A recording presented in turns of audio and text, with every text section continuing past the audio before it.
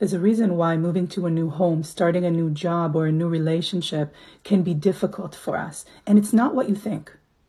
If you're new here, I'm a psychotherapist, hypnotherapist, and EMDR practitioner, and I help people remove the blocks that are getting in the way of their mental, emotional, and spiritual development. The reason these transitions can be so difficult for us is because we know what we're losing, but we don't yet know what we're gaining. We might know intellectually what we're gaining, but we certainly have a lived experience of what we're losing. It really comes down to this human experience of disliking or, in fact, interpreting as unsafe that which we do not know. All the stuff in the unknown, as humans, we find that unnerving.